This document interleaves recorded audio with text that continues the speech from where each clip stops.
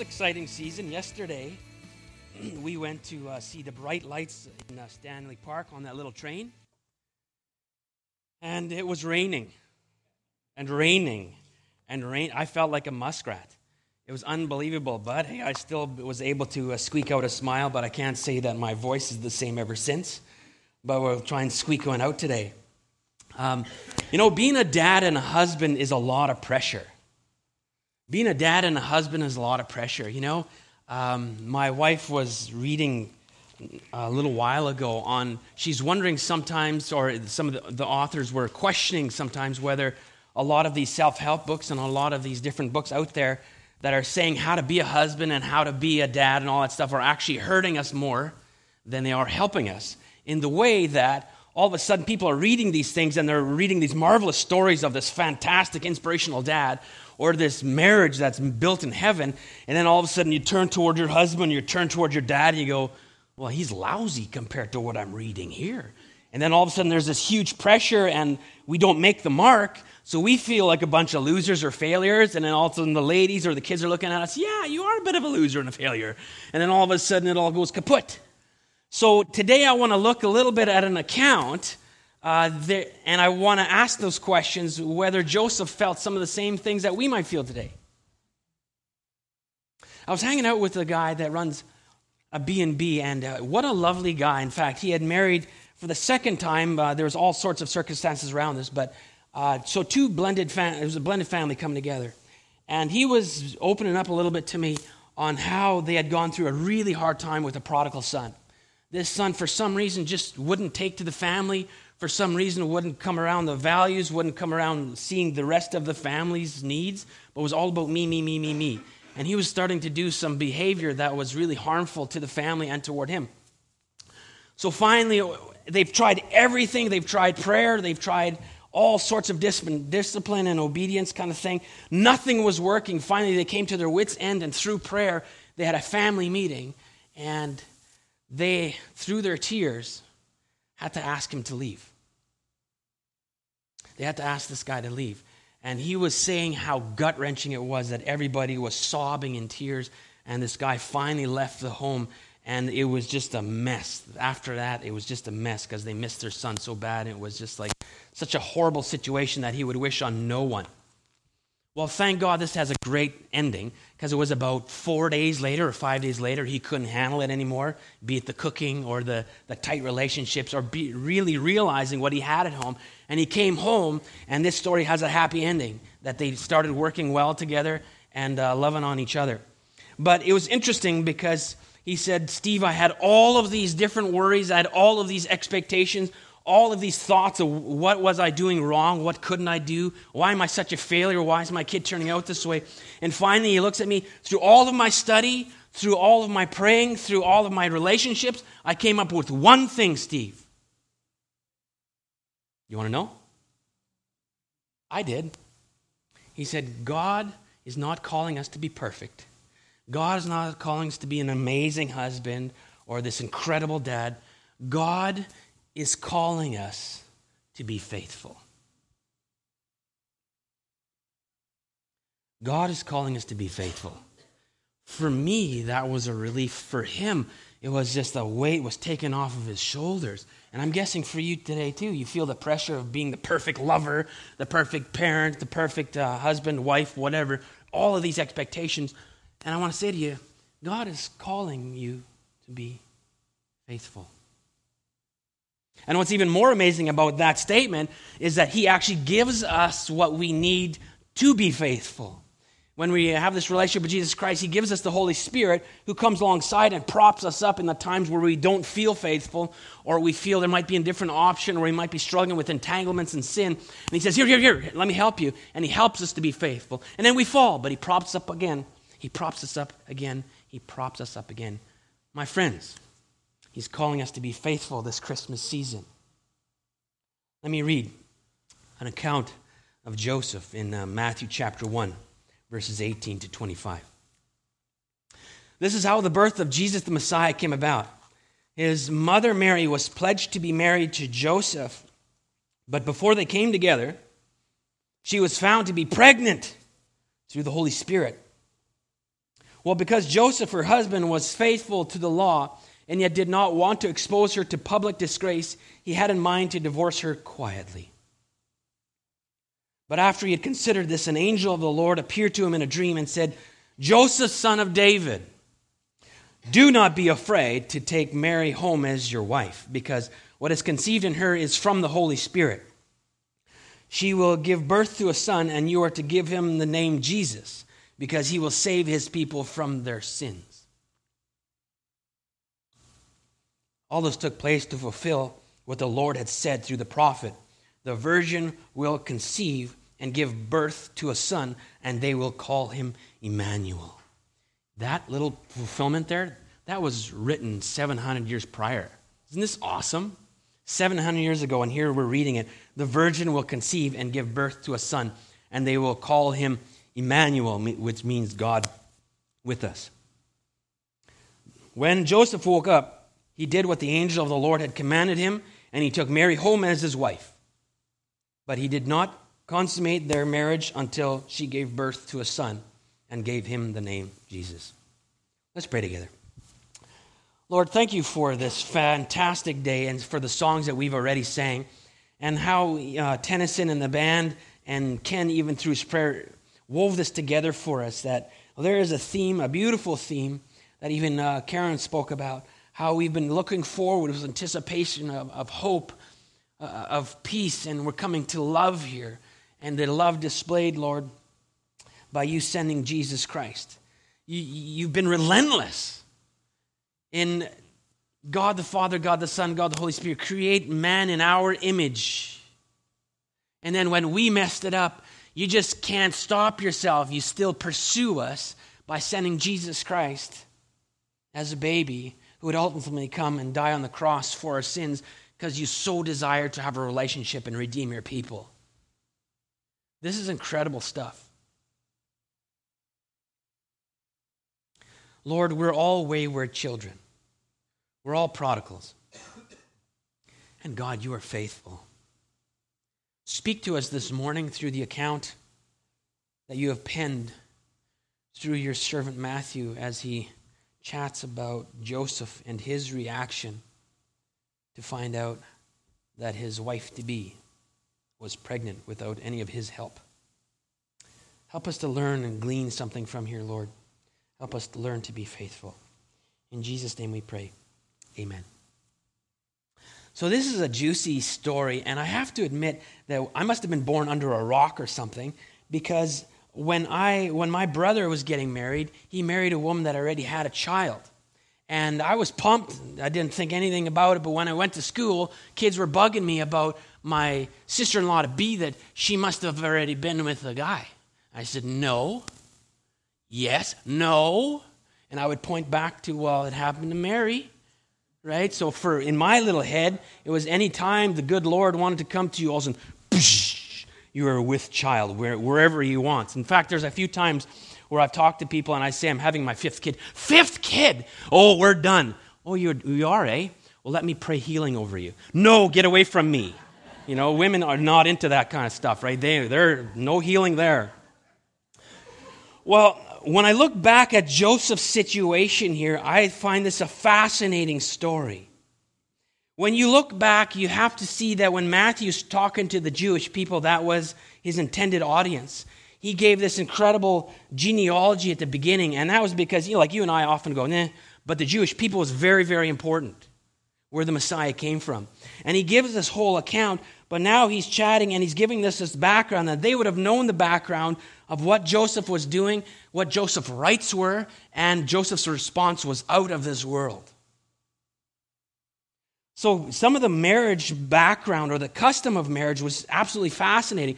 First of all, they were chosen by their families.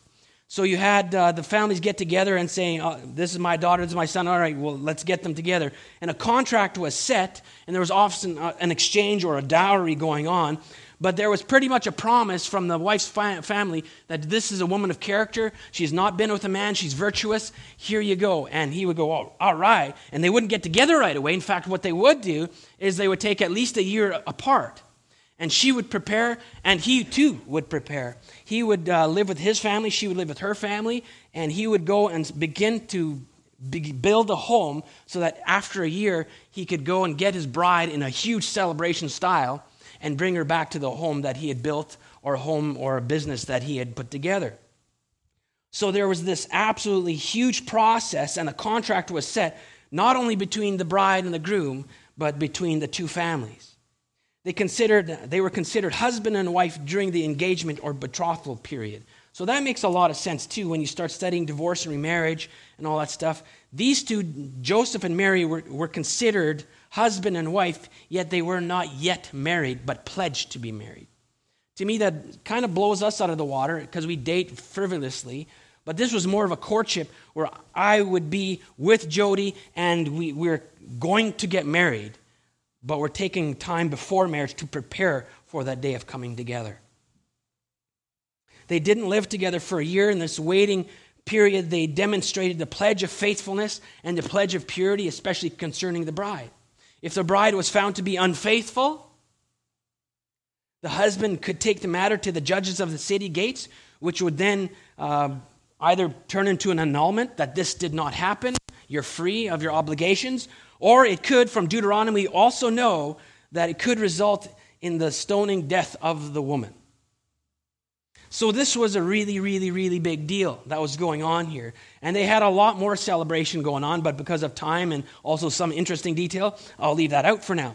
But there was a really neat ritual that came alongside this whole thing. And finally, after the year, the guy would get all of his friends and family together, and they'd do a lot of hooting and hollering, making a lot of noise, because he was having a celebration to go pick up his wife, and then he'd go pick up his wife and bring her back to her place, and you can figure out what happens after that.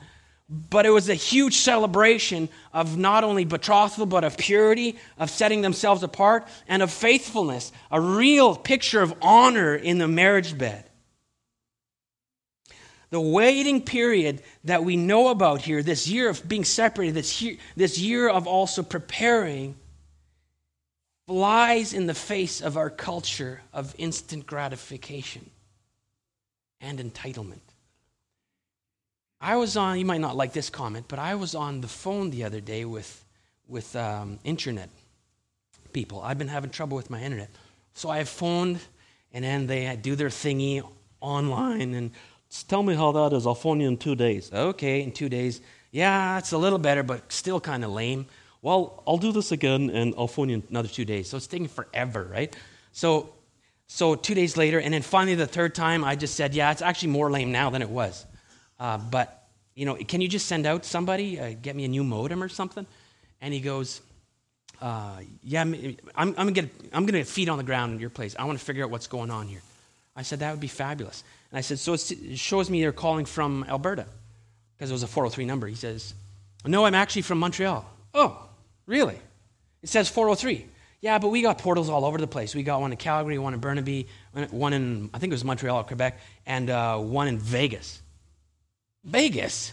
What the? And you're stuck in Montreal? He goes, hey, this is a pretty cool place, actually. There's a lot of fun in the city. I said, yeah, I'm just kidding. I'm not from here either. And he goes, I can tell. I said, what? I can tell. What do you mean? You're happy. Okay, so I know this is a bit of a diss, but we can take something from this. So I said, what? He says, you're not grumpy. And I said, well, what do you mean? Well, I just find that oftentimes when I'm dealing with BC customers, there's a spirit of entitlement. Yeah, I said, I'm from Winnipeg. Yeah.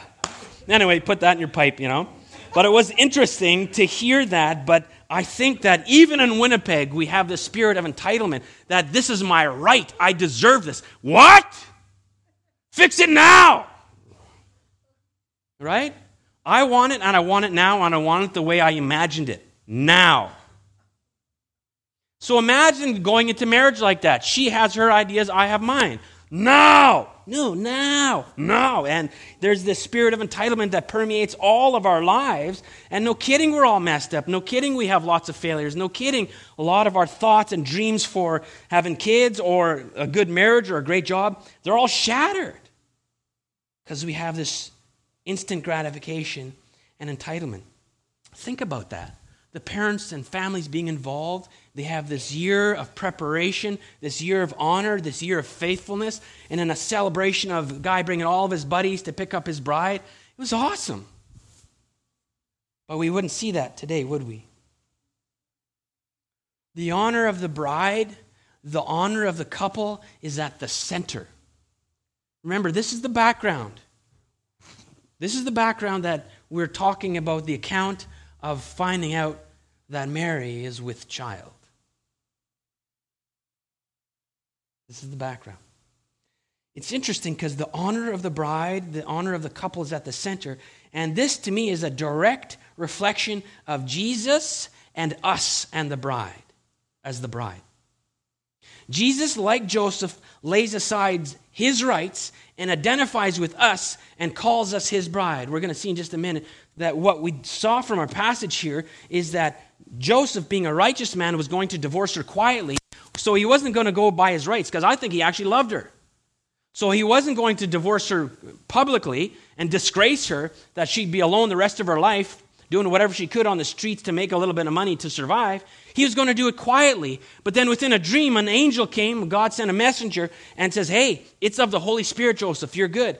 And still, though, he has to go past all of what people are going to think about him, his reputation, when he goes to the gates of the city where he publicly trades with others, where he has the standing before other men, where all of his buddies are going to be walking with him to get his bride. He puts all of that aside. His dreams are shattered here, my friends. This is not a year preparation anymore. What he does is he goes and gets married right away. And they move in together, but they stay away from, obviously, the consummation, the physical part of it. But I can just imagine what's going on with Joseph. This is not the way he thought things would work out. And it's interesting because what I said even in our prayer is that Jesus, loving community and loving people, he made us, and we messed that up. And he pursues us again by sending Jesus, Emmanuel, God with us, at this season. That's what this reflection is about. He pursues us, he pursues us, he pursues us. Jesus lays aside his rights and puts on skin to walk among his people. He could have done it much differently, but he came. There was no spirit of entitlement there. There was no instant gratification there. He came not to be served, but to serve and to give his life a ransom for many.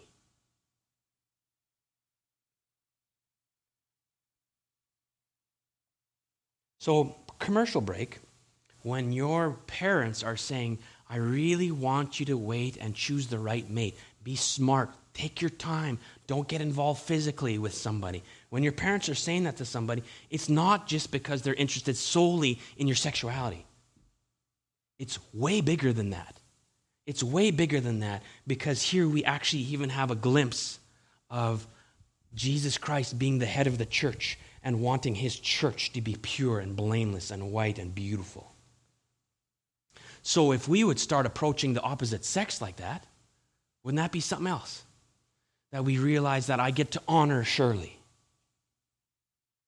You know, I get to honor Hannah. We build one another up, and we realize that I, as a guy, I get to be a part of the journey of helping these ladies in their purity and their blamelessness, if that's a word, in presenting them to Jesus Christ. Imagine how our marriages would change if we did that. Joseph had a response of love. So much was going on for him. And I love it because what does the messenger say? I love it in verse 20. He just says, Joseph, son of David, do not be afraid. Easy for you to say. Like, do not be afraid. There's a bazillion circumstantial things going on right now. Never mind a big angel. Do not be afraid. Now, we don't know exactly what the angel looks like. He may have looked a little bit like me or Ken as a seraphim, you know? As a seraphim, like more caretakers of God's glory, and we sing, and we do all sorts of neat worshipful things, maybe like Tenny or something like that. And then you have the cherubim, would have been more like Andrew or Oren. Built guys, like, yeah, what's going on here? Like messengers, right? And they're the ones that are guarding the gates and when at Garden of Eden, and also the ones that are at battle, all sorts of stuff. So we have a messenger here that comes, and Joseph's eyes are wide open, even in his dreams, going, what is going on here? And this glorious messenger came from the heavens to visit Joseph, and I'm guessing he goes, am I going mad? Because my buddies are never going to believe this. And you can just imagine when he says, do not be afraid. First of all, he's seeing this image of this messenger, but then all of a sudden, all of the thoughts of what people are going to think are rolling through his head, and he's wondering now, what is going on? Do not be afraid? Are you kidding me? I thought I chose a virtuous woman to be my wife. My parents obviously didn't do their homework, because here's all of a sudden she's pregnant. She must have been with somebody. But yet, even in that, his response was to love her and divorce her quietly. Or, I love her. I love Mary. How have I failed this relationship? Why did she go and seek something somewhere else? Am I not enough for her? What's going to happen now? What's going to happen to me? What's going to happen to her? And yet after this vision, he responded totally against custom, and he brought Mary to his home. In 24:25, we see, as soon as Joseph awakened from his dream, he obeyed. He violated all customs and immediately brought Mary to his home rather than waiting the 1-year period of betrothal had passed. Joseph was probably thinking of what would be best for her to provide for her. There's no sexual contact, none of that stuff, until after the birth of Christ.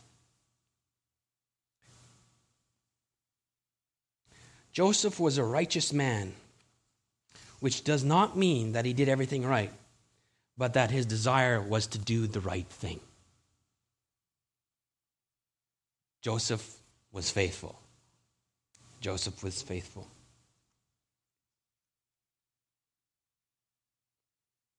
The angel, Blomberg says this, the angel explains to Joseph that Mary has not been unfaithful and that her child has been supernaturally conceived. He reminds Joseph of his messianic lineage by calling him son of David. So even in that, he doesn't say Joseph, Joseph, but he says son of David. He's reminding him where he came from. And we know there's even a lineage through Mary, but what's beautiful here is that there had been sin and a curse through the lineage of David. And we see here now that Joseph, from that line, would now adopt Jesus as his son, and now he would legally become his dad. So the legality's there. So now we have the prophecies all fulfilled that he would be a son of David. It's incredible stuff. And why that's important from the male side is because we know that all of that went through the male line. It was the male that would be at the city gates. It was the male that would hear the teaching at the city gates and do the trading and be the overseer of the family. So before we even leave this part, we've got to consider 3 names that in this section that we see assigned to God's Son. First of all, he's named Jesus, which means Savior. It comes from a Hebrew name, Joshua. Jehovah is salvation. And a lot of Jewish boys had that name. But Mary's boy was called Jesus the Christ. The word Christ means anointed. It's a Greek equivalent of Messiah. So he's Jesus the Messiah. He's Jesus the Christ. He's Jesus the anointed. Jesus is his human name. Christ is his official title. And why did he come? We find that in the next name, Emmanuel, God with us. God with us. God with us. His ministry was not to liberate Israel physically. His ministry actually was to come and remove the alienation from God that their sins had created. And he's in the same business today. Jesus the Christ, Emmanuel, God with us, has come to remove what is in between us and God. And it is removed. He died. He paid the penalty on the cross but have we come and received that gift? Have we come to receive that gift? For God so loved the world that he came up with this brilliant plan to send Jesus. For God so loved the world that he gave his only begotten Son, that whoever believes in him does not have to perish but has eternal life. So here we see Joseph going through all these anxieties, going through all these circumstances that could really soil his reputation and call into question his character. But he steps out and he is a man of faith, a man that we can say is faithful, a dad who is faithful, a husband who is faithful, and he's willing to take one on the cheek for his bride. He's willing to believe God for his promises. That's Joseph. And I want to end with this, is that it's interesting that next we see very quickly in this passage, we see the response of the religious leaders. So Joseph and his simple faith and his response, but then the religious leaders, all of them, the Pharisees and the Sadducees, all those of the law, the people who have been studying it, they had all the right information, but the incorrect reaction.